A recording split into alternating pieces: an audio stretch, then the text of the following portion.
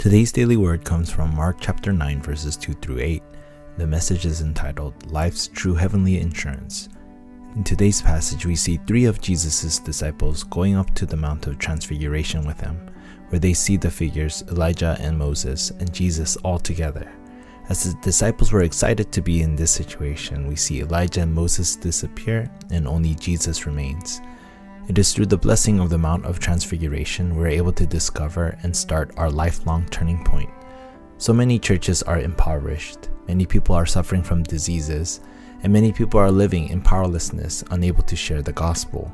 If we're stuck today, we need to know that we need God, for there is nothing that can stop God.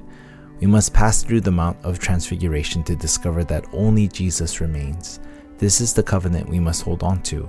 We don't need three shelters, but only one. As we hold on to only Christ, there are 3 points we must hold on to today. First is the me that is stuck in impossibility must discover God's absolute plan. Though we are powerless and in impossible situations, we must first discover God's absolute plan.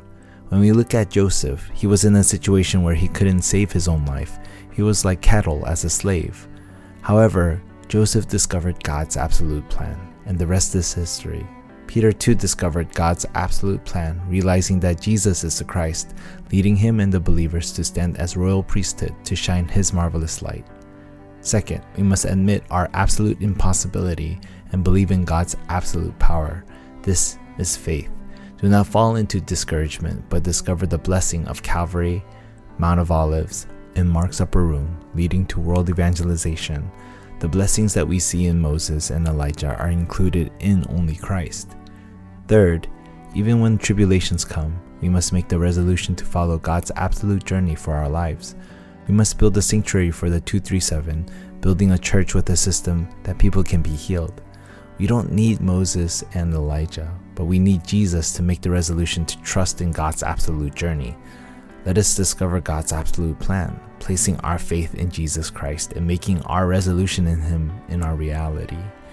In conclusion, God is calling us to build a platform, watchtower, and antenna to build a system for the 237, healing, and summit. May today be the opportunity for you to pass through the blessing of the Mount of Transfiguration to see God's absolute answer, believing in God's absolute power to follow God's absolute journey.